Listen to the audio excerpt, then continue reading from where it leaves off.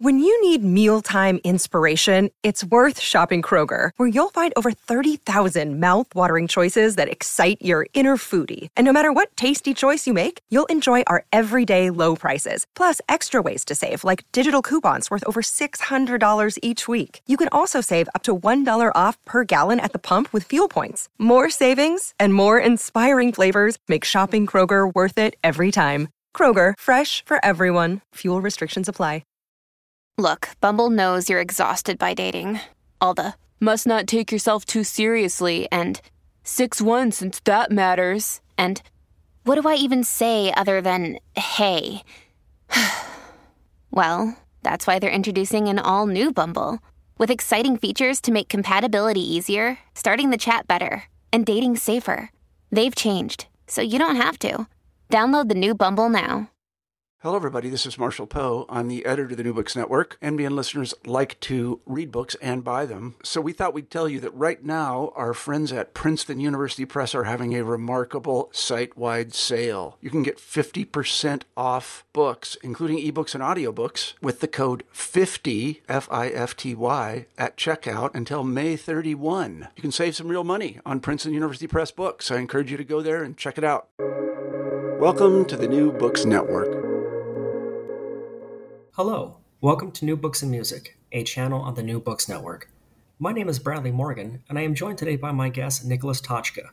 Nicholas is a writer specializing in the politics of post-war music making in Eastern Europe and the Americas, and works at the Conservatorium of Music at the University of Melbourne in Australia. His latest book is Rocking in the Free World, Popular Music and the Politics of Freedom in Post-War America, and is published by Oxford University Press. Nicholas, thank you so much for joining me today. Thanks for having me, Bradley. Happy to be here. So to get things started, please share with us what your book is about. So it's an alternative history of rock music in the United States from about the 1950s to the 1980s. It sort of comes from a sort of point of suspicion, or at least curiosity for me, about the kinds of stories that Americans have long told about rock and roll that kind of reached their apotheosis in the 1980s into the 1990s, a kind of triumphalism about how rock music liberates you or emancipates you as an individual, and how it kind of works as a political agent, especially outside of the United States, in emancipating or liberating peoples of the world. So really the book kind of traces that history of how Americans learned that rock was this political force and how Americans learned that rock could make you free. So your book opens with the 1988 Rock and Roll Hall of Fame induction ceremony, covering Bruce Springsteen's speech inducting Bob Dylan. And while your book isn't about those particular artists specifically, you discuss them through a lens focusing on the label of freedom when applied to rock music. Can you tell us why you started with that moment and how you define freedom in the context of rock music? It's a really interesting moment. So the Rock and Roll Hall of Fame is and became an institution for consecrating particular kinds of musicians and particular forms of music making.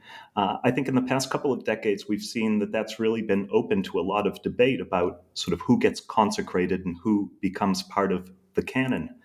In that particular moment where Bruce Springsteen is inducting Bob Dylan really encapsulates a lot of key threads in the discourse about the power of rock music as viewed by Americans by that point in time, by the end of the 1980s. So Springsteen, for example, talks about how certain kinds of music free your mind, certain kinds of music can liberate your body. He name checks Bob Dylan, who, of course, is kind of this cerebral 1960s singer-songwriter figure who's been sort of much lionized over the years as someone who frees your mind. He identifies the white rock and roller Elvis Presley as someone who liberates your body. And in his talk, he also gets in a few jabs at other kinds of music. So he name checks music that's in poor taste, that's not serious, that's too pop or that's too commercial. And so it's really a fascinating moment that kind of encapsulates these ideas about sort of the power of rock music and puts it strictly in these terms of freedom and emancipation of both body and mind. So when it comes to thinking about freedom and how I'm defining it, I'm an ethnomusicologist, which is someone who studies the cultural and social or political significance of music making, kind of an anthropologist of music. And so I'm really attentive to the ways that people use language and the kinds of value claims they make in asserting that this music does this or that music does that. And so I'm led in this project and in framing the book in thinking about how people have made explicit claims about music's liberatory potentials using this keyword freedom, which, as I tried to show over the book, was contested over the course of sort of this post-war American genre of rock and roll, whether or not it did signal freedom or whether it maybe even was a sort of an agent of brainwashing or repression. And I tried to unpick these different threads of the conversation to show how we get to this moment in the 1980s when rock can stand for freedom with a capital F, at least in the minds of people like Bruce Springsteen or rock critics or music historians. So in your book, you explore this freedom concept in rock music across multiple decades. So I want to start from the beginning of the 1950s, when you write about DJ Alan Freed presenting the big beat. What was that, and why was it such an important moment? Yeah, so this is a moment, this is one of these sort of exemplary moments that I pick out throughout the book. And I'm trying to sort of retell the major stories that Americans have told about rock music. So Alan Freed is sort of a notorious figure in the early days of rock and roll, someone who has later presented himself as kind of breaking this black form of music for white adolescent listeners. And the moment that I pick out early on in the book is one of these so-called rock and roll riots. So Freed was a promoter and an organizer as well as a DJ, and he staged a number of these different musical events. This was a President's Day weekend event that I look at in the first chapter. And it's fascinating for me because it was an event where there was sort of violence and young adolescent listeners who are kind of screaming and going wild. This is sort of the stereotypical sort of rock and roll riot where people kind of lose control of themselves. And what I try to look at through the lens of this event are just the different kinds of expert discourse that are brought to bear on the music. So think pieces by supposedly serious journalists who are trying to think about what the social significance of this music are in venues like the New York Times. Also looking at gossip columnists who are writing about musicians and at this period. And then another really important strand that often gets left out of the story, or if it's put into the story, gets caricatured, the forms of expert knowledge from psychiatrists or psychologists about what exactly is the mechanism by which rock and roll affects adolescence. And so it's a really, for me, at least in the book, I take it as an event that sort of articulates all of these different threads of discourse and debate about the power of rock over the adolescent body. Let's dive into that psychological aspect of adolescence. So rock music is really appealing to teenagers, and they're often considered to be society's weakest link. And you write that with the politics of post-World War II America suggesting that popular music was going to have a negative psycho-political effect on them, this seemed like a rather large existential threat to the conservative culture then. Can you tell us more about that? Yeah. So what I'm really trying to look at here are these psycho-political effects as people at the time sort of conceived them. And you're right. There is sort of a set of, maybe I'll go back just one step to look at how these appear to be existential threats. So I'm really interested in the way that rock gets situated or contextualized within sort of post-war, Cold War knowledge economies about human bodies, about human identity, and about individual, let's say, Cold War subjects. So there's a large body of knowledge that emerged in the 1950s and the 1960s in the United States about what a healthy, normal individual looked like. It was someone who had integrated themselves into society, that they had passed from this sort of fraught adolescent stage and had become sort of a member of society, a healthy individual member of society. A second part of this Cold War form of knowledge was that there are certain kinds of societies that promote the health of the individual and that successfully help someone pass from this stage of adolescence to being a healthy member of society. And lots of people have written about this in various contexts, looking at, for example, the nuclear family. So what I really wanted to look at here was how debates over rock and roll riots, debates over the effect of rock music on individual adolescent bodies, how this got caught up in sort of the ferment of all of those discourses and expert ways of thinking and talking about human bodies, and specifically about how the adolescent body came to be seen as a site of danger, something that needed expert care, and the ways that popular culture were seen as potential threats. So, at the center of these debates over rock and roll is this issue of conformity being a threat to American productivity, which in it extends to concerns over democracy at large. And I wanted to get a sense at exactly what the anxieties of these critics were. Yeah, so there are a couple of different anxieties here. One of the anxieties, I think, has to do with the rising power of adolescents as consumers, how they're spending their time, how they're spending their money. It's a recognition of young people as kind of an emerging commercial force. A second anxiety, of course, has to do with race, and it has to do with the white consumption of music making by African Americans, and then subsequently the adoption of musical practices that have been coded as Black by white performers. And then I think that there's kind of a larger set of anxieties in terms of conformity, and it has to do with who the United States is and where they fit within the world. So what makes the United States different from other areas of the world, and specifically in this 1950s Cold War context, how the United States defines itself as different from the so-called Second World, so a communist world that's defined as being quote unquote unfree, as well as distinct from a modernizing so-called Third World.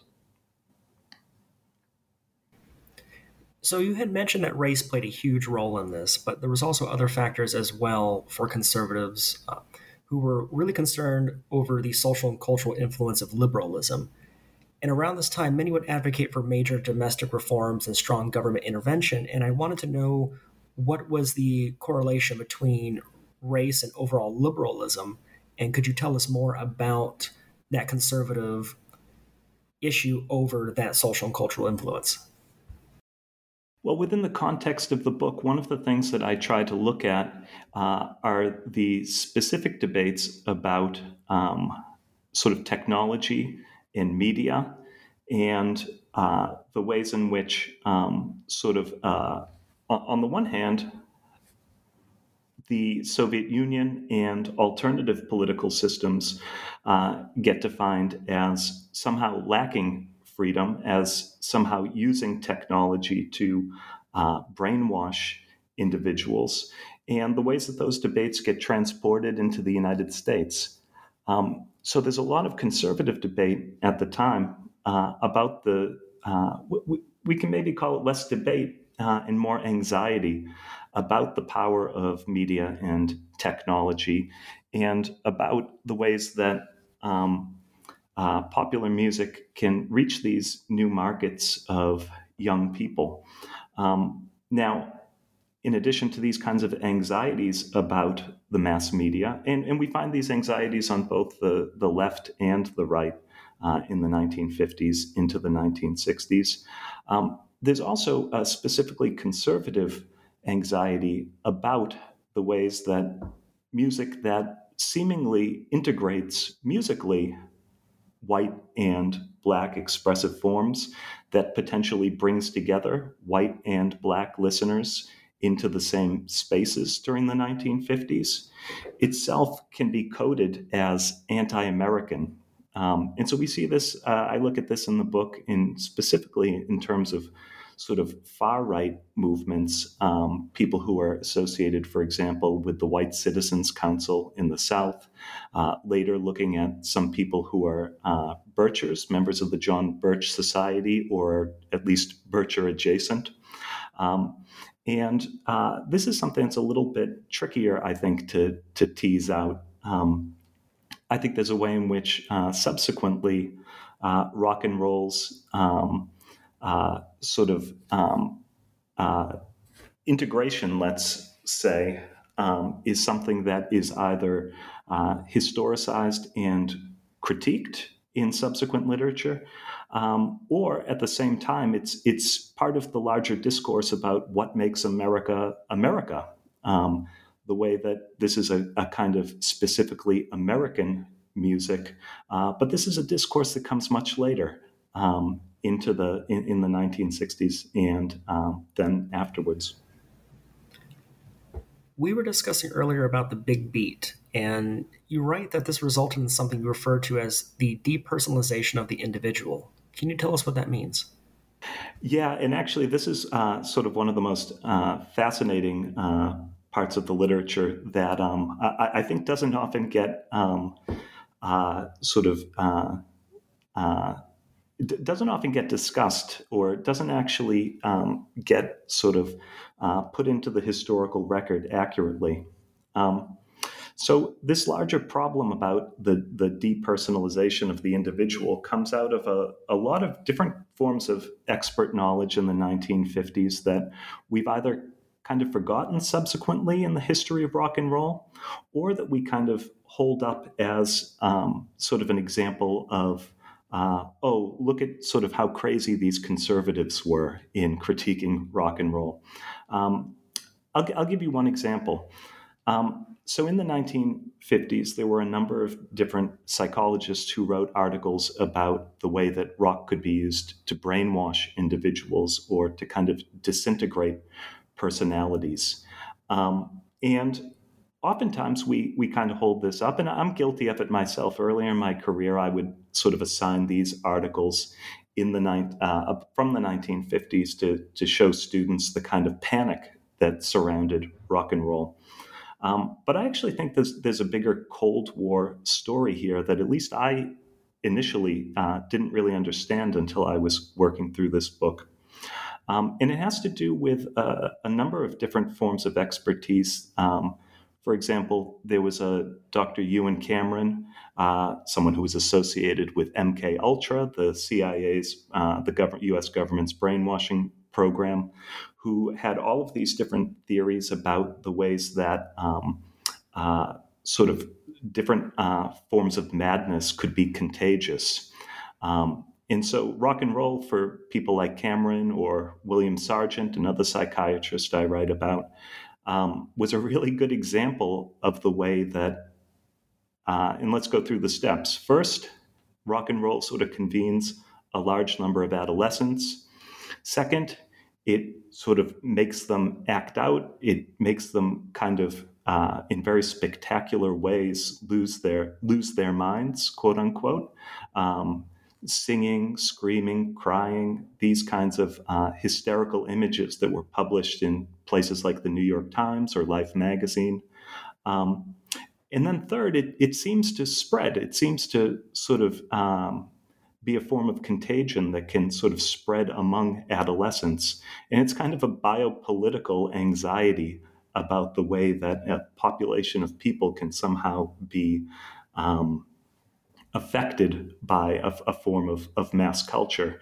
And, of course, this is within a larger sort of knowledge economy in which these images circulate through glossy magazines, through newspapers, and it's also within a larger knowledge economy in which parents and other experts are talking about the so-called teenage problem, or the problem of rebellion versus conformity versus individualism. One thing I found really fascinating about your book is that even though you focus on the American mythos of rock and roll, you explore that concept in other countries as well, specifically from the perspective of rock and roll as a form of diplomacy. And there's an interesting story about a rock and roll dance contest in Egypt. And I want to quote the reporter from the New York Times that you quote in your book, because he says, "To those seeking fresh ammunition for their warfare against the imperialist West, this American importation had become a symbol of United States policy in the Middle East." And I just wanted to hear more about that.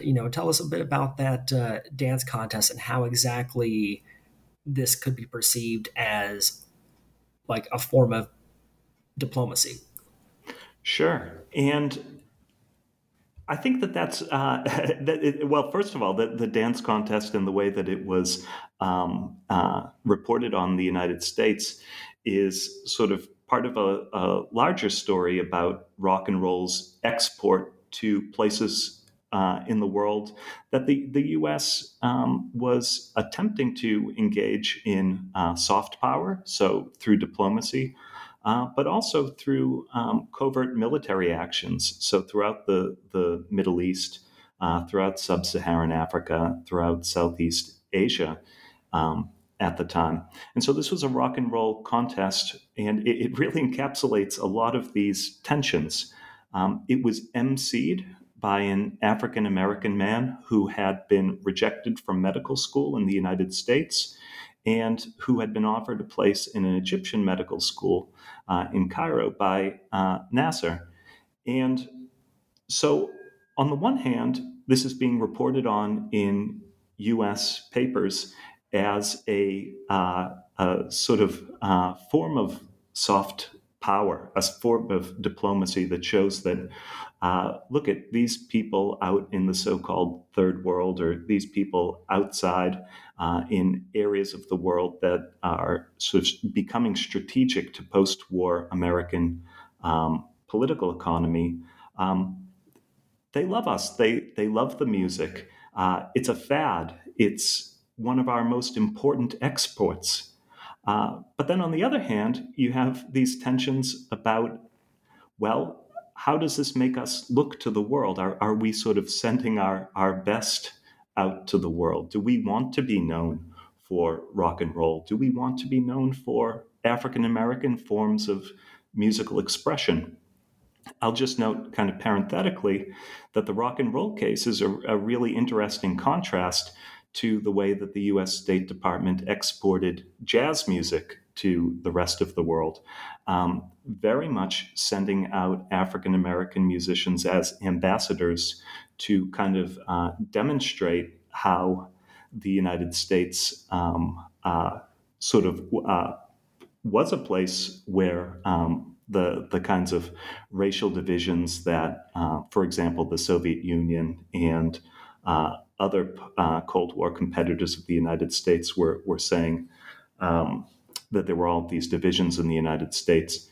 The U.S. State Department was sending these ambassadors out to sort of demonstrate a kind of racial harmony. Of course, with a lot of negotiation and a lot of tensions. But the rock and roll case is really a fascinating contrast in that the United States, a lot of commentators were really ambivalent about its global export.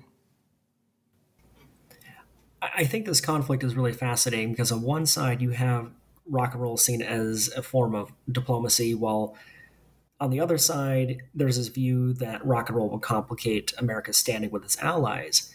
And this is all happening during the Cold War. And I wanted to know how much of that, just the whole Cold War shroud of it all, how much of that was an influence, or do you, I mean, you can't really like speculate on this in hindsight too much, but From your expertise, would you have seen something similar to this if there wasn't that kind of conflict hanging around? Yeah, no, I think that's a good question. And I love speculating, so I'm happy to speculate. um, I think that for me, maybe the way that I would answer that question is that I think that one of the really important conditions of possibility in which rock and roll could enter into these debates and could exemplify all of these tensions really has to do with this imagined Cold War subject that we've been talking about for the past couple of minutes.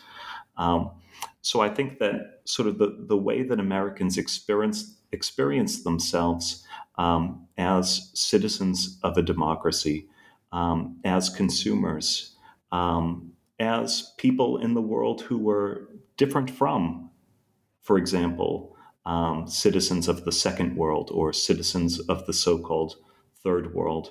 I think that this is the ground on which rock and roll could take on all of these meanings that we sort of have come to see as natural.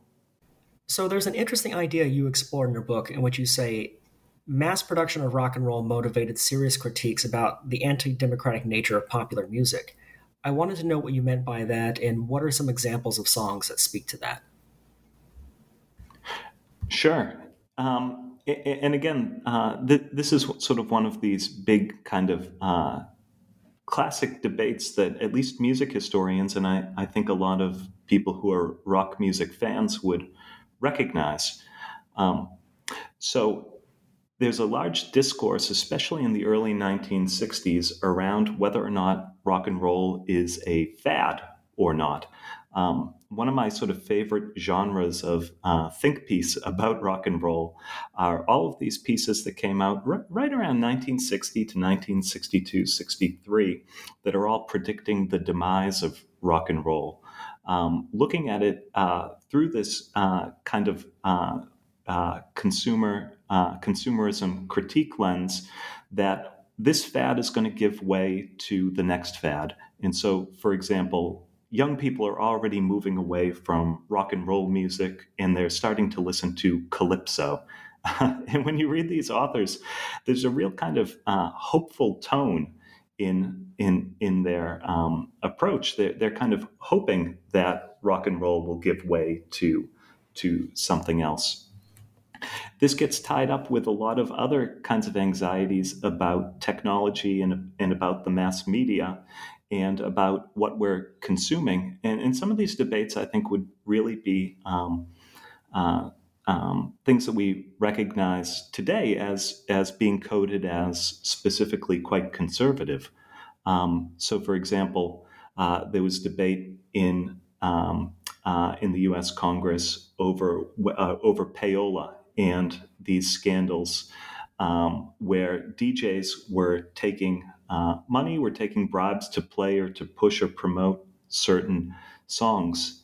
Now that's a story that's I think been told really very well, and it's been told a number of times by other authors. But when I tell that story, I try to look at the way that payola was not just sort of a problem about. I try to look at the ways that payola became a problem about sort of what technology and what media looks like in a democratic society. And so there are these really interesting transcripts that if you read it one way, you can see that it's a debate between different actors or players in the music industry, between sort of this earlier Tin Pan Alley model of songwriting and this new form of songwriting that resulted in rock and roll. And so you can see sort of debates between Tin Pan Alley songwriters. Frank Sinatra got involved too, denigrating rock music. But the story that I want to tell by looking at the payola debate is the way that a lot of really explicitly Cold War rhetoric gets laid over the top. So, for example, there's a U.S. congressman who speaks specifically about an electronic curtain that has come down. That's kind of he analogizes to the Iron Curtain that's separating sort of the free world from the communist world. This idea of rhetoric is really fascinating to me because, so we're talking about the early 60s now, and conservatives viewed rock and roll as having a lot of communist rhetoric in it, and not just rock and roll, but other kinds of forms of music as well. One example being the folk revival scene out of Greenwich Village in New York, which had left-wing politics at its center. And we had mentioned Dylan earlier at the beginning of the interview regarding his rock and roll induction, but before rock and roll and pop, he came out of the folk revival scene there. And in that scene, he ushered in a fascination with what pop singers thought about political and social issues. And I wanted to get a sense of how and why this fascination about musicians' positions on political and social issues came about at this time. I think there are two things to say about that. The first thing is that folk music in this folk music scene in the early 1960s itself kind of mirrored these debates between, or debates that would come about commercial folk music versus authentic folk music. So people who had real political messages versus people who were just trying to make a quick buck. And there were a number of really eloquent, really politically engaged people involved in the scene who framed these politics in really explicit ways. Dylan's a really fascinating character that I use in the book to sort of make a link between sort of some of these debates and the new values that began to be associated with rock music after 1965 or 1966. I see a number of important critics in the United States as playing a key role in articulating these new values to Dylan, and then subsequent to Dylan's so-called sort of turn to, electric music, to rock music. These values sort of remained and could then be applied to other artists as well. So to take as an example, the music critic Robert Shelton, who really explicitly lists the kinds of political values that Dylan exemplifies in his music. At one point in a review, he lauds him for his coruscating inquiry into the nature of freedom. And that's where I think we start to see some of these more explicit values related to freedom be applied first to Dylan and then subsequently to other artists. Also around this time, there was this new ushering of a paranoid view of American politics, and I wanted to get a better understanding of that paranoia. Yeah, and it's interesting. This is actually something that in the book I feel like I only kind of scratched the surface of. So of course there are a number of these kind of major statements, like Hofstadter's book on sort of paranoid American politics. I think that there's a larger post-war shift that occurs, and a number of different people have written about this. Timothy Melly, in particular, is someone that I draw on quite a bit. And in fact, it's sort of a larger debate that we find in academic disciplines today, too.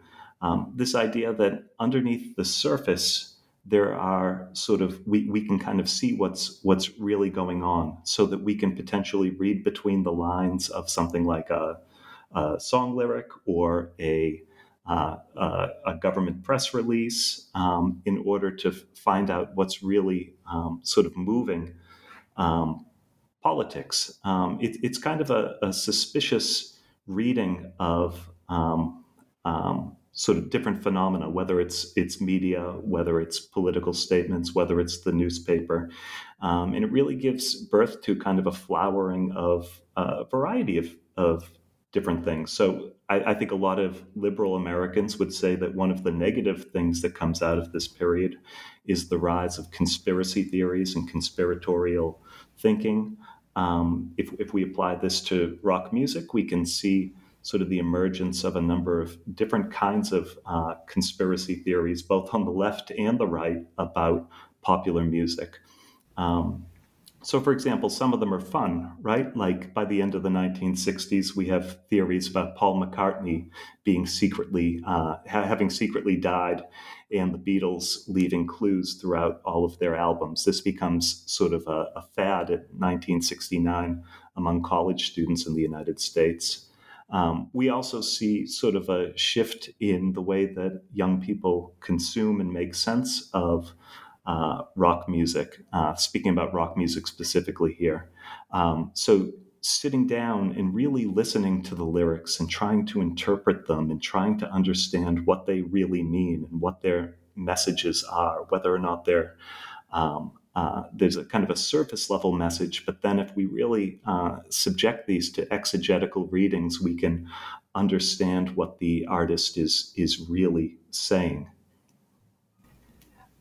I wanted to ask that question about paranoia in American politics because we're talking about the early 60s, and 6 decades on, this idea of paranoia has only really grown in our culture to really dangerous levels.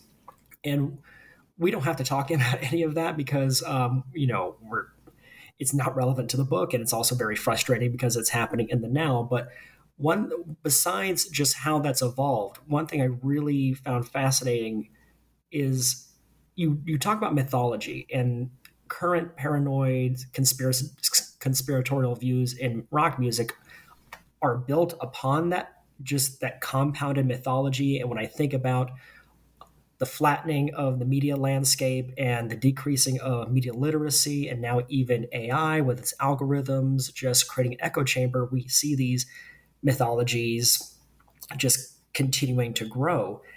And I bring that up because you write in your book that there's really no good way to write about 1966 to 1970, which you describe as the most over mythologized 5-year period in the history of American popular music. And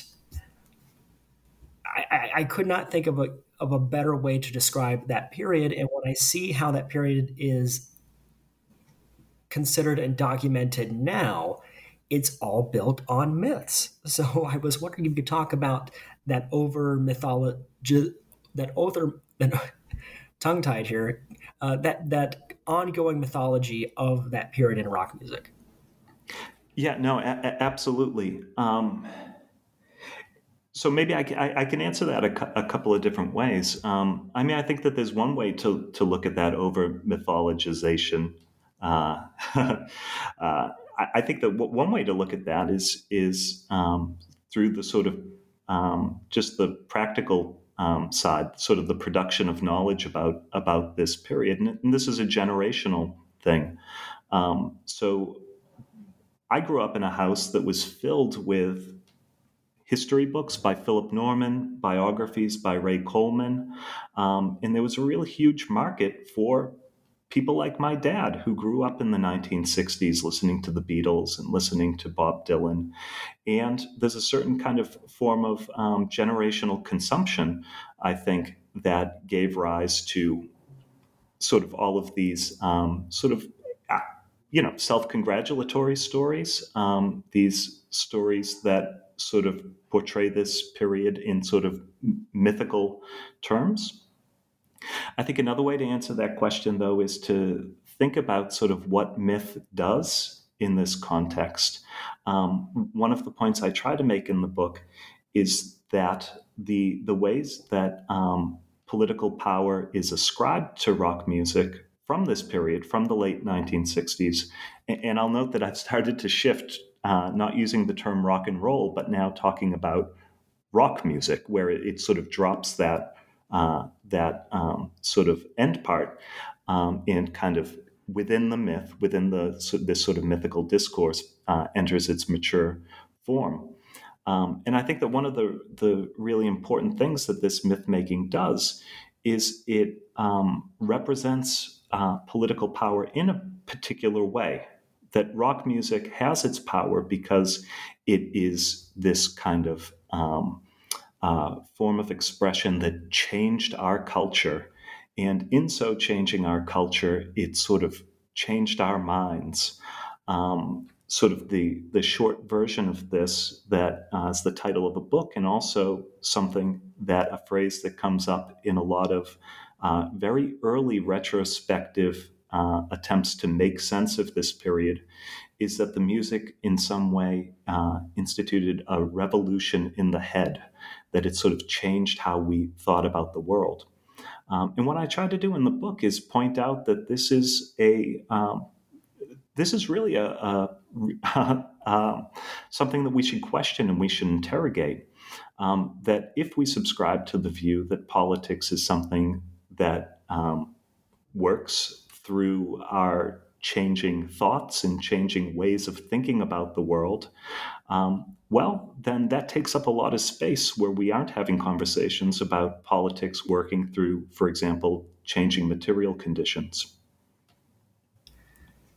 So rock music became the soundtrack of the counterculture during the late 60s, and that mythology has continued. I mean, you can't watch a movie or a TV show now without hearing the same Hendrix, all along the Watchtower cover, or Buffalo Springfield's For What It's Worth, whenever there's like something like Vietnam or whatever.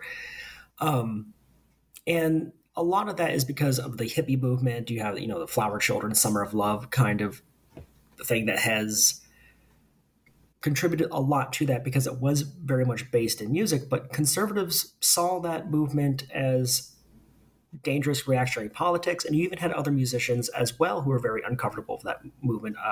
I think of Frank Zappa as an example of someone who was very resistant to this philosophy that some considered to be inauthentic. But despite that enduring resonance of this hippie counterculture, it was a very turbulent time in the 60s. You had a lot of race riots.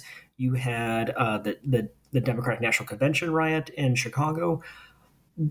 It was not a fun time, and I wanted to understand how rock music played a role in that at the time.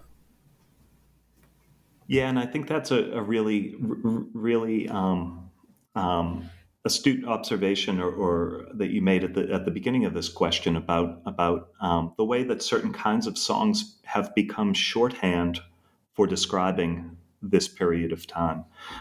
So something like All Along the Watchtower or Buffalo Springfield's For What It's Worth.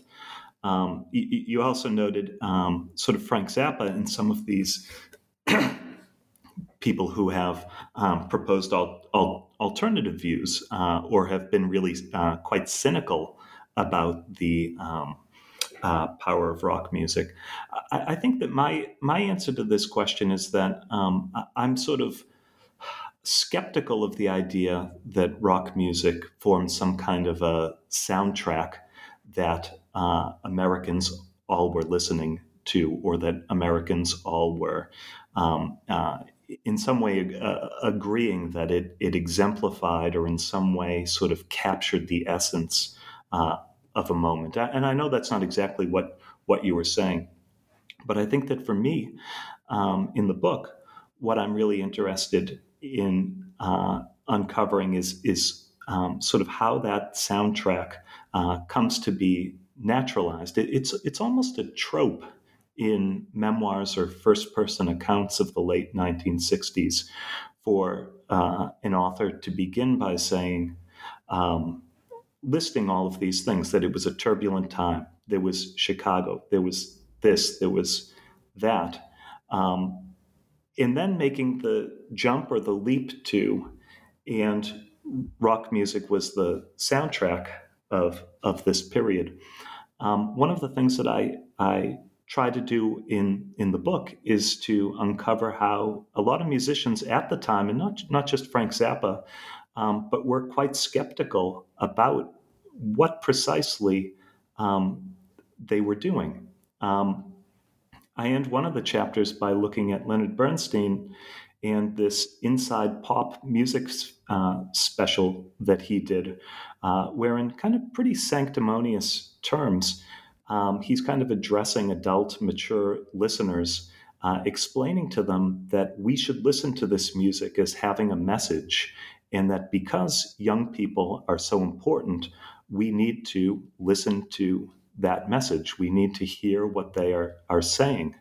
Um, and within the late 1960s, this enters into sort of a new form of expertise, or a new set of knowledges about um, that came to be called, for example, the problem of the generation gap, the problem of understanding the youth. Sometimes this got articulated to political movements. So by the early 1970s, the move to change the voting age.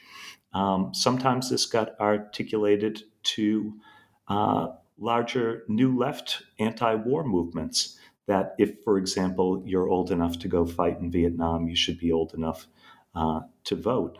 And rock musicians had kind of an ambivalent relationship to these politics. So that, for example, on the one hand, some of them were involved, for example, in that campaign I just mentioned about lowering the voting age, or even began to perform at rallies for certain kinds of politicians.